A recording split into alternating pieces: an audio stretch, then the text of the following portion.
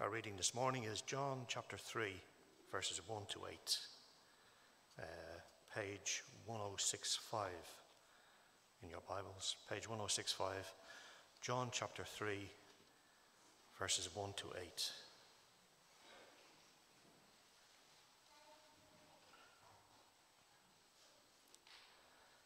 Now there was a man of the Pharisees named Nicodemus, a member of the Jewish ruling council. He came to Jesus at night and said, "Rabbi, we know you are a teacher who has come from God, for no one can perform the miraculous signs you are doing if God is not with him." In reply, Jesus declared, "I tell you the truth, no one can see the kingdom of God unless he is born again." "How can a man be born when he is old?" Nicodemus asked. "Surely he cannot enter a second time into his mother's womb to be born." Jesus answered, "I tell you the truth, no one can enter the kingdom of God unless he is born of water and the Spirit. Flesh gives birth to flesh, but the Spirit gives birth to spirit. You should not be surprised at my saying, 'You must be born again.' The wind blows wherever it pleases. You hear its sound, but you cannot tell from where it comes. You cannot tell where it comes from or where it is going. So it is with everyone born of the Spirit."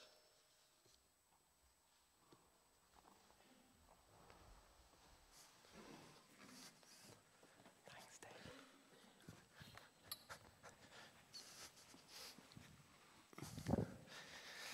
I'm always a little nervous with the pool of water behind me. I will endeavor to stay towards the front of the platform. Can I say a huge hello to you, and particularly if you're here as friends or family of those getting baptized, just really lovely to have you here. My name's Ed. I'm the lead pastor here in Grosvenor. Oh, I need to turn this one on, don't I?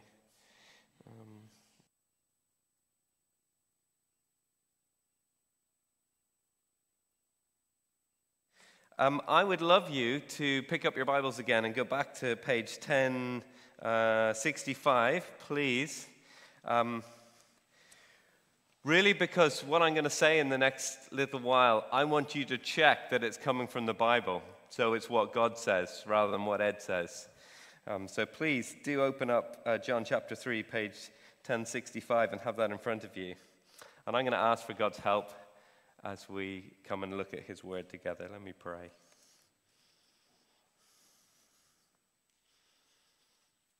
Our gracious God and Father, we thank you that you're a God who has not left us in the dark about who you are or what you've done or what you want of us. And we thank you that you have spoken through your word. Most of all, you have spoken through your Son, Jesus Christ. And we pray that as we come and we hear from him this morning, that you would help us to hear what you truly want us to say and respond in the way you want us to respond. In Jesus' name, amen.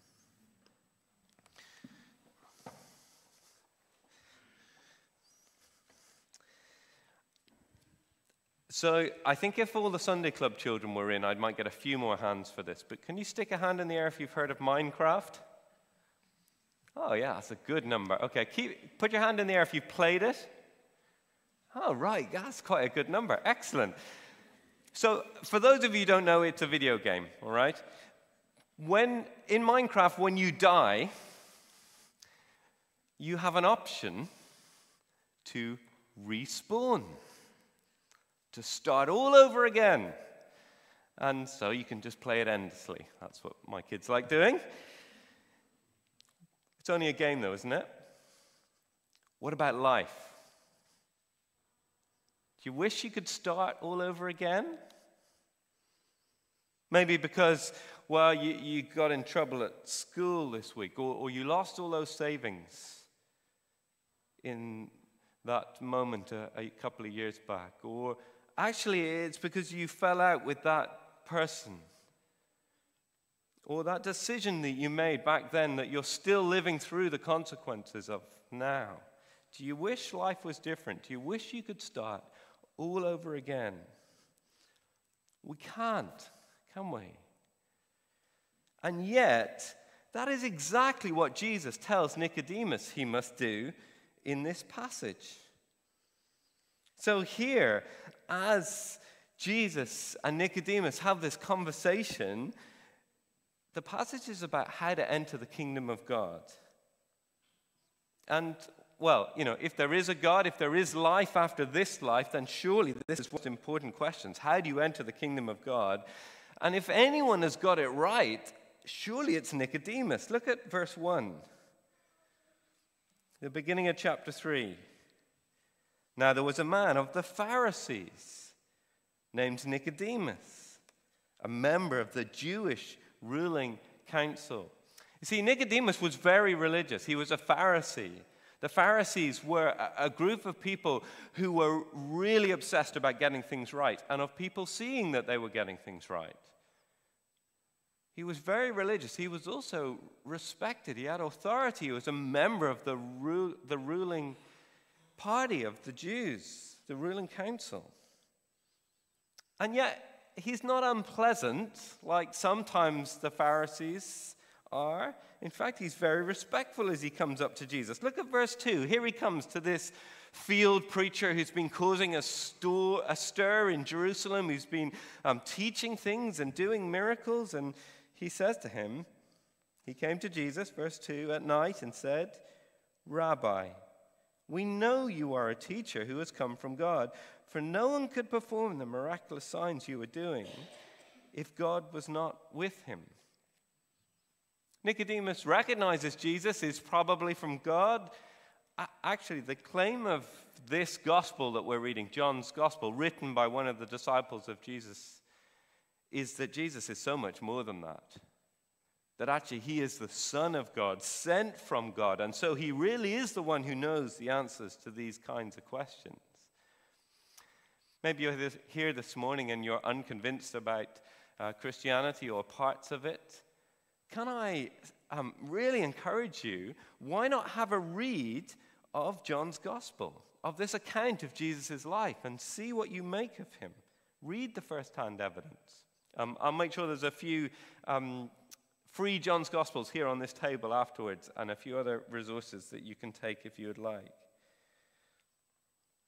Nicodemus, intelligent, capable, polite, and yet Jesus' response is devastating to this moral man. Verse 3, in reply, Jesus declared, "I tell you the truth, no one can see the kingdom of God unless he is born again." Jesus looks at him, at Nicodemus, and he says, no one at all, not even you, can enter the kingdom of God, can have eternal life, can go to heaven, unless they are born again. Now, I wonder when you hear that phrase, born again, what does it make you think of? I mean, it's got really bad PR, this phrase. And goodness me, it's been used and misused by all sorts of groups. It's interesting that actually this phrase, born again, we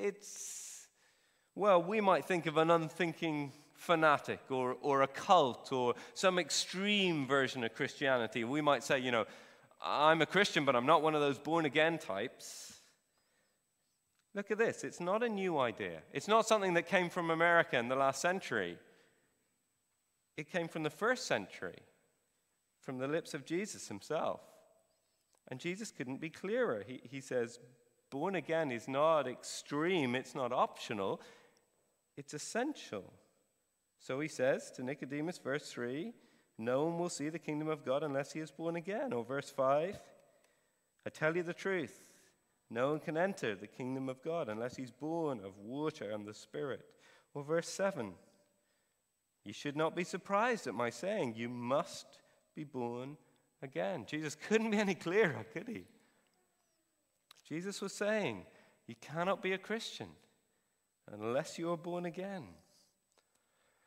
I mean, goodness me, what a shock that was to Nicodemus. To religious Nicodemus. Religion was not enough. Going to church, saying prayers, giving is not enough. effort is not enough. Caring for the poor, cleaning up our life, being kind to the elderly is not enough. A shock to Nicodemus, goodness me, isn't it a shock to us? I mean, some of us, well, we know that we would love to start again, that we need to start again. We're so aware of our failings, of maybe the hurt that we've caused. But I think for many in Ireland think, if there is a God, well, he'll accept me. He's the kind of person. I'm the kind of person he'd want. But if moral, religious Nicodemus needs to be born again, so do we. That's what Jesus says. No one can enter the kingdom of God unless. Turning over a new leaf is not enough. When I was in my 20s, virtually every morning I would have a fried egg and 2 rashers for breakfast. And I had this day on day, week after week, month after month, year after year, until Andy, a friend of mine who was training to be a doctor at the time, said, "Ed, you need to stop. If you don't stop, you're going to have a heart attack early and die, and you're going to leave Miriam a widow." And so I was a little shocked by this. I've chatted to Andy about this more recently, and he has no recollection of this conversation. But he really did say it. And I turned over a new leaf. And it's not that I don't have a fry from time to time, but it's not every day anymore. A new leaf, and I'm still alive today. Isn't that wonderful? But Jesus says that changing like that is not enough. We need not a new leaf, but a new life. We need not just to sort of do away with a few things or a few things that are bad or whatever. We need a whole new heart. Because, well, we've chosen to live in God's world our own way. That's what the Bible means when it talks about sin. It's when we won't let God be God in our lives. Now, some of us do that, obviously, some more subtle. We do our bit for him on Sundays. Or we want him when we need something from him. But the rest of the time, we decide really what is right and wrong, or how to treat others, or what to do with our time, or our life, or this world. And the Bible says the consequences for treating God like that is really serious. It's spiritual death, which means no relationship with God, no hope, no place in the kingdom of God. And that's why Jesus says what he says in verse 7, you must be born again. But how can we?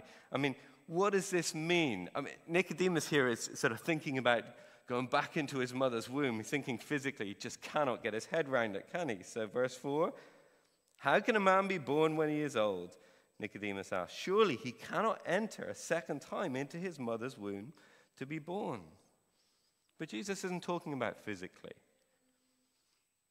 He doesn't mean physically. He doesn't even mean try harder. Like a school report. You know how today teachers, Daisy's getting baptized today. She's a teacher. She'll know this. They're not allowed to write sort of stuff in the reports that is sort of negative. So they write things like this. They've got an innovative approach to maths, which means they're really no good at it. Or a creative imagination, which means it's hard to get the truth out of them. Or I like this one, a lively contributor. Do you know what that means? They won't shut up. In my day, they were way more blunt. It would say things like this. Ed could do better. He needs to try his hardest. Our worry is that he already has.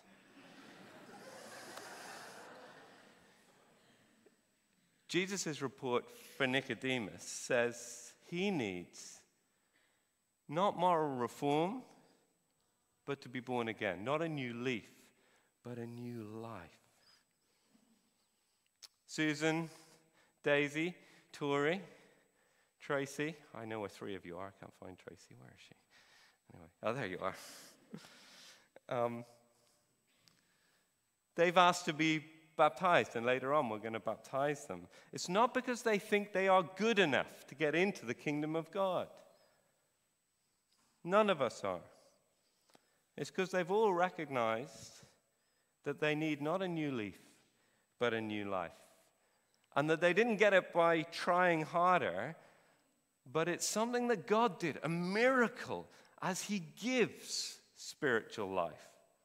That's what Jesus is talking about in verses 5 to 8. So have a look at verse 5. Jesus answered, I tell you the truth, no one can enter the kingdom of God unless he is born of water and the Spirit. It's a funny phrase, isn't it?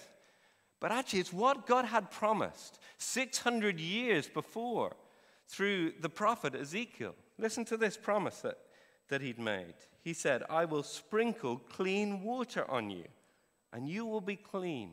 I will cleanse you from all your impurities and all your idols, and I will give you a new heart and put a new spirit in you. It was a promise of cleansing. Not outwardly, but deep down from all the impurities, from sin and all its consequences, so that we really can start again. And a promise of new life, life back with God again, a new heart that grows in love for God, a new life, the life that we were made for, that we start now and fully experience in the future in the kingdom of God. How do we get it? Well, look at what Jesus says in verse 6. Flesh gives birth to flesh, but spirit gives birth to spirit. God's Spirit gives spiritual life, gives new life again. How do you know if you have this spiritual life given to you? Well, we're told in verse 8, you'll see its results. The wind blows wherever it pleases. You hear its sound, but you cannot tell where it comes from or where it is going. So it is with everyone born of the Spirit. You know, when it's a windy day, how do you know? You can't see the wind, can you? You might be able to hear it as you hear it rustling through the trees, or you can see, well, the effects, can't you? You see the effects of the wind. That neighbor's wheelie bin has been knocked over by it, and all their recycling is blowing down the street. You can see the results, and it's the same with spiritual life, the same with the Holy Spirit. We can't see God's Spirit. We certainly can't manipulate him. He goes wherever he pleases, but we can see the results of new life. In Susan, in Tracy, in Daisy, in Tori, well, the four of you, you know this. You're not perfect, far from it, as I know myself as a Christian. But you are changed. Increasingly, you want what God wants. You care for others more and yourself less. Even your situations from the past that maybe you wish you could change, God brings comfort and healing. The results of spiritual life. But there's still a big question. How do we start again? How do we get this gift, this new birth? Well, the answer is by believing in Jesus, putting our life into his hands. Just, if you have a look at verse 16 of chapter 3. So this is just moments later in the conversation with Nicodemus. Jesus says this to him. For God so loved the world that he gave his one and only Son, that whoever believes in him shall not perish, but have eternal life. Before God gives spiritual life, all of us are spiritually dead, heading to perish. We deserve eternal death, hell, and yet God loves us so much. He sent Jesus to give his life in our place and to die for our sin. So whoever believes can be forgiven and given eternal life and be born again. Jesus says we must be born again. Being baptized here, today, in this pool, in a Baptist church, or in any church, cannot give us life. Going to church or being good cannot give us life. God offers us this life in Jesus. And we must believe in him. If you're someone who has taken that choice to put your life into Jesus' hands, well, then we should be humble. We're not Christians because we're better, because we've tried harder, because we got a good report. No, God had to give us life. Jesus had to die for our sin. There's no room for arrogance or superiority. And if you're here today and you've not trusted in Jesus, well, you can enter the kingdom of God. You can have life with God now, really, and be with him in his kingdom forever then. But you must believe. You must be born again. Well, I'm going to take a moment just to pray. Let's pause and pray.